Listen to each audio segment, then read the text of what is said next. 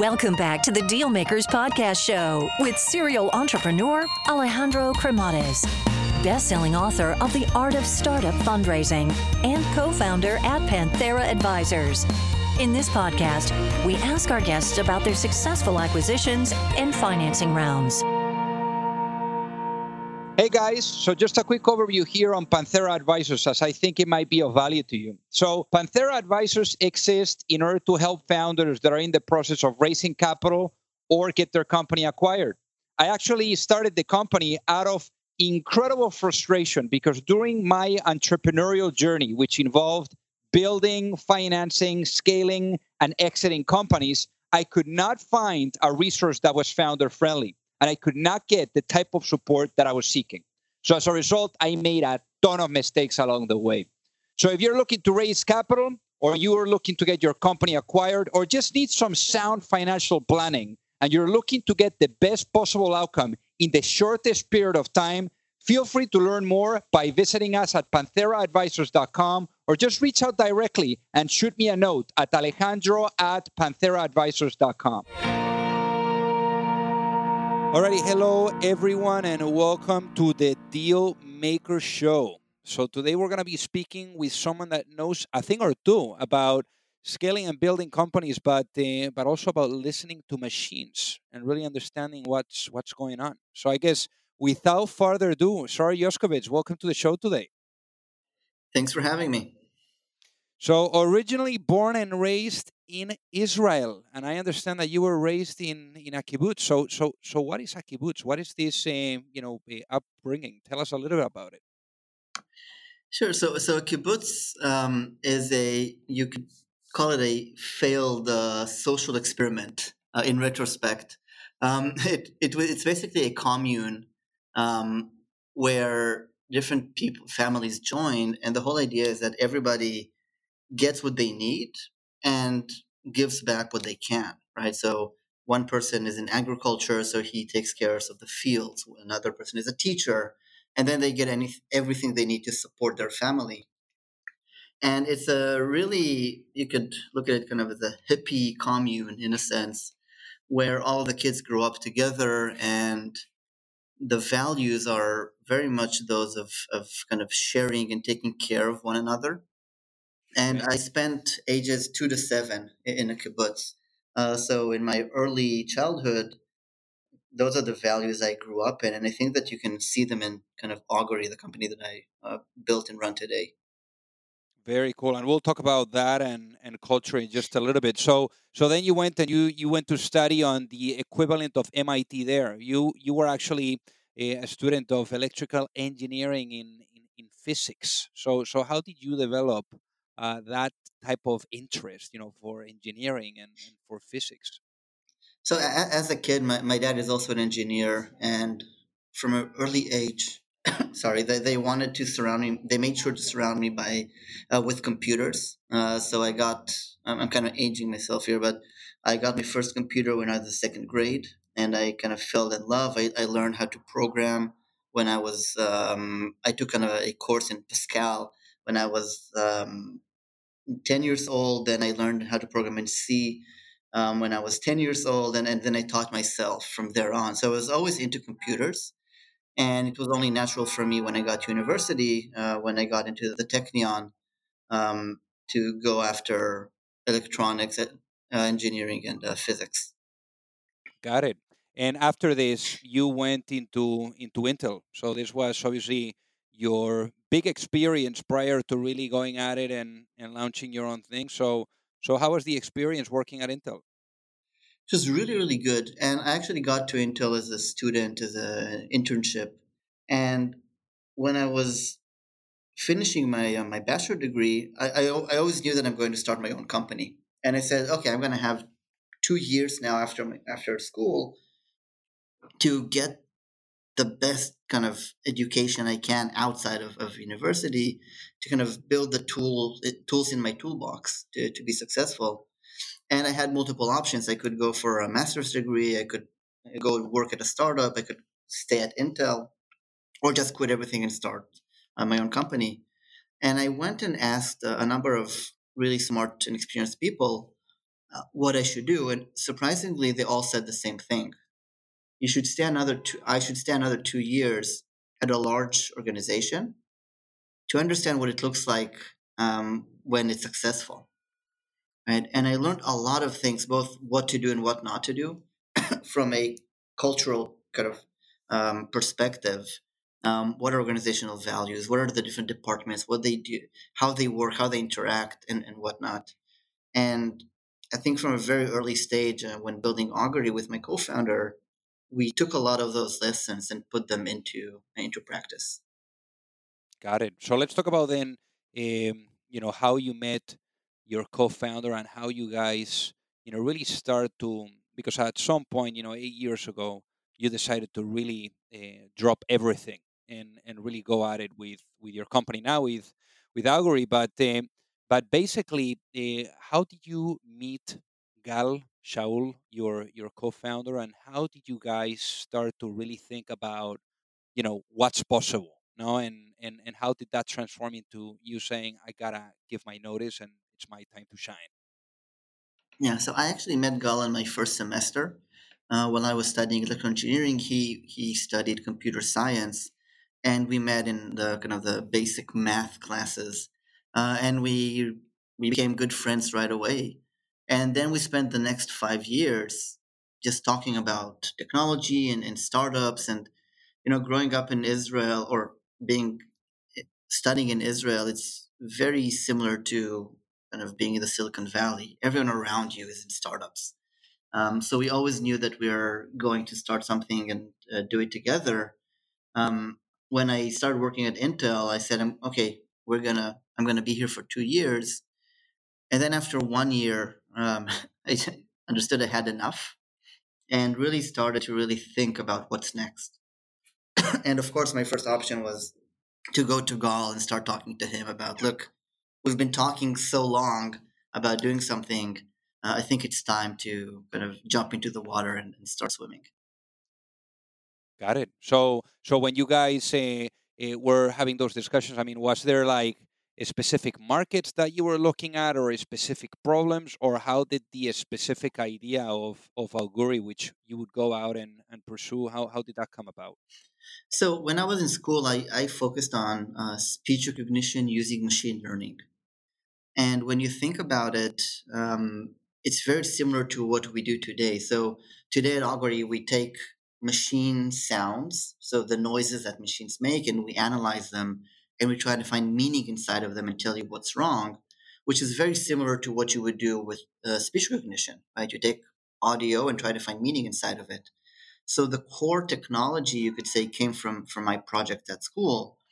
And at the time, Gal was working at a medical device startup, and they built this kind of large machine with a lot of moving parts, similar to a small kind of MRI system. And he was sent to a customer's facility to try to understand why the machine isn't working, right? From a software perspective, to understand where the bug is. And as a software developer, he found himself kind of washing the filters and fixing the problem. And when he got home, he told me, "Look, I could hear something is wrong from kind of the moment I entered the room. Why can't my computer code and the software understand that something is wrong?" And we started kind of looking into that problem of diagnosing mechanical systems based on audio, and found our way into the market from there.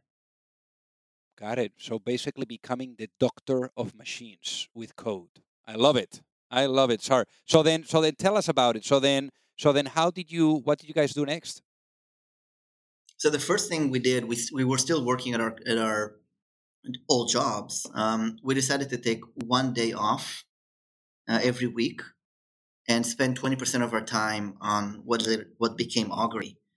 And we followed a very strict kind of regimen of lean startup. Back at the time, it was called customer development.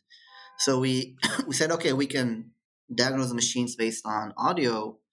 What type of machines, right? So we went to talk to car fleets, and we went to talk to commercial buildings and factories and overseas international shipping, to really understand where the market is.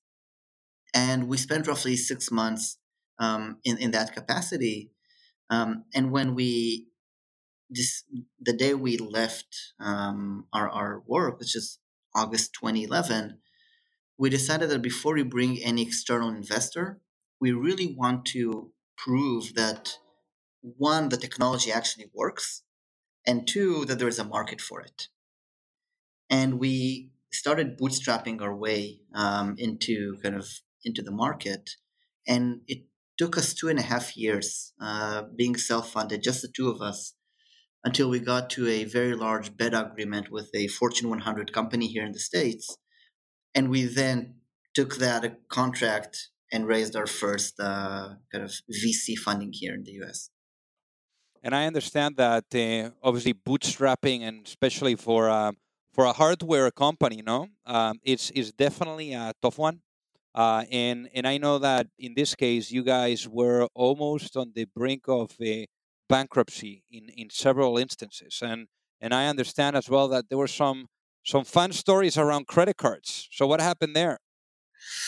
Yeah, so we had we originally we opened the company in Israel, and then when we started doing business with American companies, we also had a bank account here.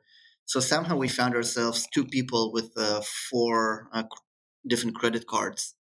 Um, and there was one specific day where we got an email from both of the bank accounts that told us, "Look, you're a commercial account. You can't have $100 in the bank. It just doesn't work that way. And we will have to, if you don't fix this, and within a week, we will have to shut down to close your account." And at that very same day, when we got those two emails, we received news from from our very first kind of pre-seed investor that he's cutting us a check for $40,000. So we were just 2 days away from closing our bank accounts when the check came in. Wow. So quite procrastinating a little bit there, no? To get It's the living on the edge, yeah. That's it. That's it. So I guess I'm sure that there's a lot of people that are listening now from all over the world, thinking, should I, relocate to the U.S. and go after the big opportunity, or should I, keep being maybe in Europe or Asia or whatever they're listening to us from? Like, how do you recommend, or let's say, for example, in your own case, like, why did you make the decision that it was crucial for you guys to really come here to the US and have operations in the US? So for two major reasons. One, if you look at the largest companies in the last couple of decades, they were all built here, or not all, but mostly built here. So the knowledge, the ecosystem, finding the right talent with the right experience to really help you scale, it's much easier here than anywhere else. And then the second reason is that our market is here, right? We specifically are going after industrial companies, after manufacturing companies. And for us, the US, specifically kind of the East Coast, the Midwest area, is where they're mostly concentrated. That's why we chose New York to be our kind of headquarters. Got it. And I guess in the bootstrapping, phase, why did you guys wait so long to go out and get the investment in?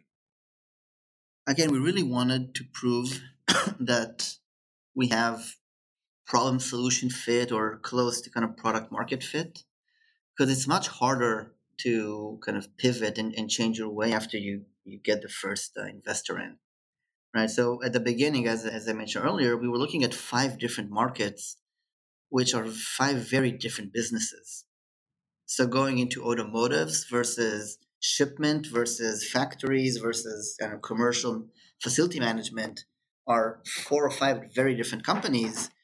And we wanted to have the kind of the quiet headspace to make that decision without having to optimize for what does the investor want, and kind of being that kind of uneasiness of feeling that they gave us money to do X and now we want to do Y and we'll need to manage that conversation. So we decided that we will keep uh, bootstrapping until we really prove where we're going. Got it. And talk to us about the fundraising process. How was that process for you guys? And because how much money have you guys raised to date? So to date, we've raised close to 60 million Close to 60 across million. across 4 rounds. And when we started, it was again 2011. We actually started raising money in 20 end of 2013, 2014. And back then, hardware was the worst thing you could do, or being a hardware company is the worst thing you could do. And focusing on the industrial market, right, versus building a social network or a photo sharing app, which was all the craze back then. So we had a really tough time finding the right investors that are really looking to build something that will transform a whole industry and not just looking for the next big kind of craze. And luckily, we found for the seed round, we found Howard Morgan from first round, and he has a very deep technology background as well as he's on the board of John Deere and he knows the industrial market very well. So he was really excited about the opportunity and the problem we're trying to solve, and he was our first investor. And from there, we started to really build it. Got it.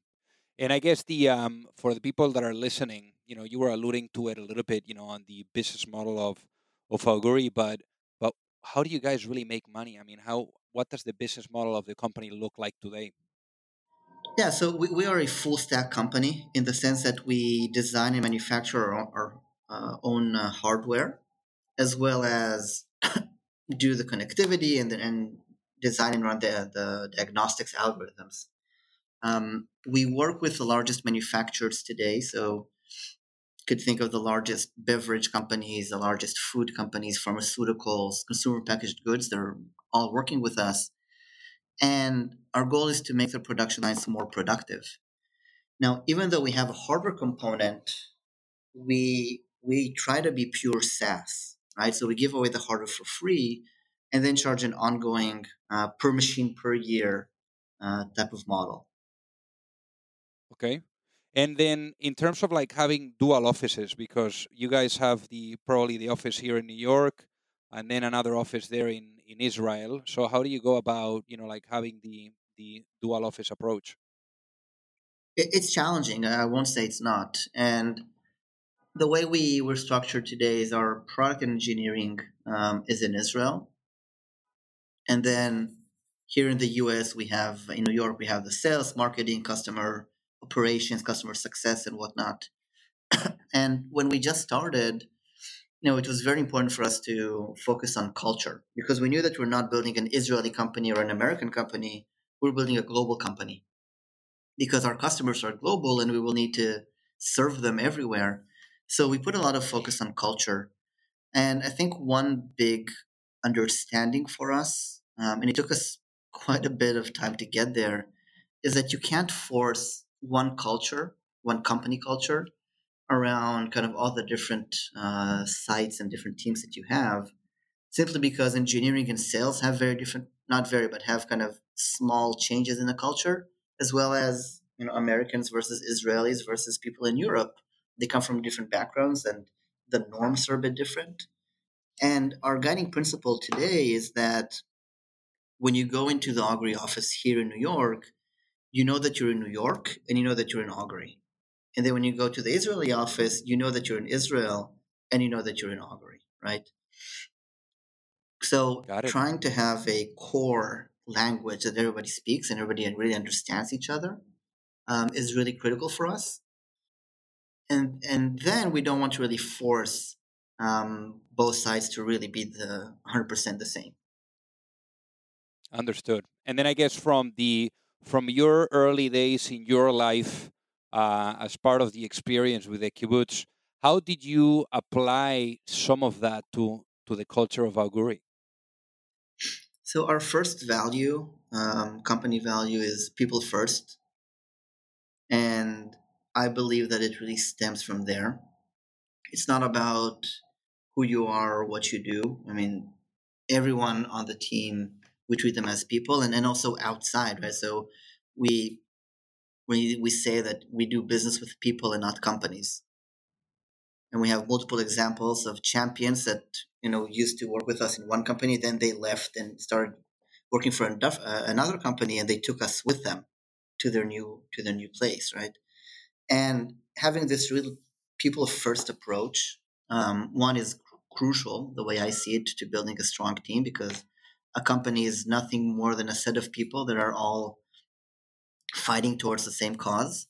And if you don't have the best people, then nothing else matters. You will never have the best technology. You will never have the best sales team and whatnot. So I think that specific value came from my kind of upbringing. And I guess the some of the stuff that you guys are doing, involves cutting edge machine learning and AI technology. I guess, especially for the people that are listening, because I think that on AI and machine learning, there's just so much noise out there. Everyone in their mother is saying that they're using AI and machine learning. So I guess, where do you think this entire, machine learning and AI, type of space or segment is really heading as a whole? Yeah, I'll quote a survey from Gartner that came out earlier or at the end of last year, where they found that 82% of companies have a digital transformation strategy, and yet only 7% of boards feel that they're getting good ROI. Okay. And the reason for that is everyone took the approach of, I need to have digital, I need to have AI, just to say that I have AI, and that doesn't work. What does work is saying, I want to solve a specific problem. What is the best way to solve it? Oh, AI looks like a good tool. And you Yeah. see a lot of horizontal platforms, right? Give me all the data and I will crunch it and tell you, provide insights.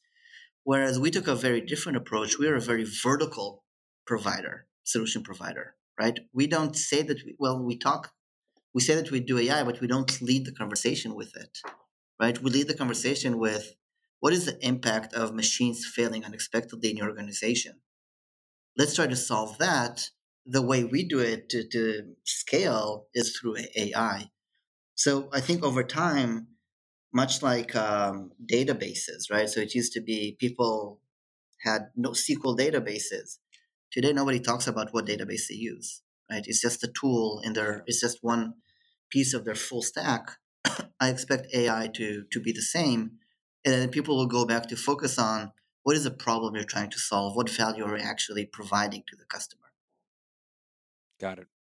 Got it. And I guess, imagine today, Sar, you go to sleep and then you wake up, let's say 5 years later, and you wake up in a world where the vision of Augury is fully realized. What does that world look like? So we're here to build a world where people can always rely on the machines that matter. And machines that matter is the key phrase. For our customers, the machines that matter are the critical machines on the production line, right? So the machines that fills the bottles with beer, or the machines that cut the diapers, right? But if you take a step back and look at kind of greater society, everything we do in our lives depends on machines. And so electricity, running water, the medicine that keeps us and our kids healthy all depends on machines. And we're here to make them more reliable and dependable. And there's one story that really stands out. A couple of years ago, on August 5th, 2017, the skies over New Orleans kind of opened up, and 11 inches of rain poured down on the city within a couple of hours. And as a result, the streets were flooded. Over 100,000 people were evacuated from their homes, and 1 million people suffered from property damage. Now, this isn't Katrina, right? This is a random storm that just swept through the region. And the reason that it got to these floods is because New Orleans is below sea level. And then they have 8 critical pumps that pump the waters from the street back into the ocean. And during that specific day, 4 of those pumps were down for scheduled maintenance, and 2 of the other pumps stopped working during the storm. Mm. So 2 pumps caused 100,000 people to lose their homes. Right? That's where we are today. So if I wake up and our vision is fully realized, that will never happen again. That's amazing. That's amazing. So I guess for the folks that are listening, this is a question that I typically ask the guests that come on the show, and that is knowing what you know now, because I mean now you've been at it for 8 years, many experiences, especially the early years, in the brink of bankruptcy, many instances as you were bootstrapping the business. I guess if you had the opportunity of going back in time and let's say having a chat with that younger Saar, the Saar that was at Intel about to really make the leap of faith to start Augury, if you had that chance to maybe have a coffee with that Saar and sit down, let's say for 10 or 15 minutes and give that younger Saar one piece of business advice before launching Augury, what would you tell that younger Saar and why, knowing what you know now? I think the biggest learning for me is that as a founder or a CEO of a company, of a growing company, your job changes every 2 quarters, right? So every 6 months, there are very different challenges that you need to do. And the main recommendation, and that's what kind of it took me time to understand and I do today, is always be on the lookout for what's next. Right. So every quarter or two, I go on these kind of discovery journeys, talking to people that have been through what I'm about to go through, try to understand what are the major pitfalls. What do I need to start planning for? What skill sets do I need to start building for myself?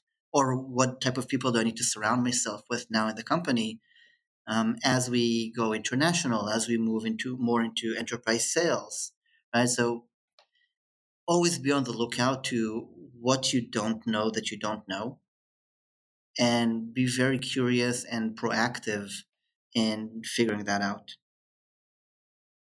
I love it. I love it, Sar. So for the folks that are listening, what is the best way for them to reach out and say hi?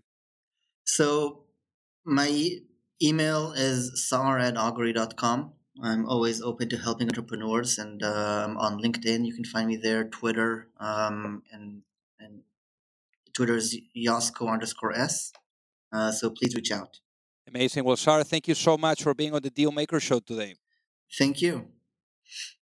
If you like the show, make sure that you hit that subscribe button. If you could leave a review as well, that would be fantastic. And if you got any value, either from this episode or from the show itself, share it with a friend. Perhaps they also appreciate it. So also remember that if you need any help, whether it is with your fundraising efforts or with selling your business, you can reach me at alejandro@pantheraadvisors.com. You've reached the end of another episode of the Dealmakers Podcast. For free resources and materials, head over to alejandrocremades.com. Thank you for listening, and see you at the next episode.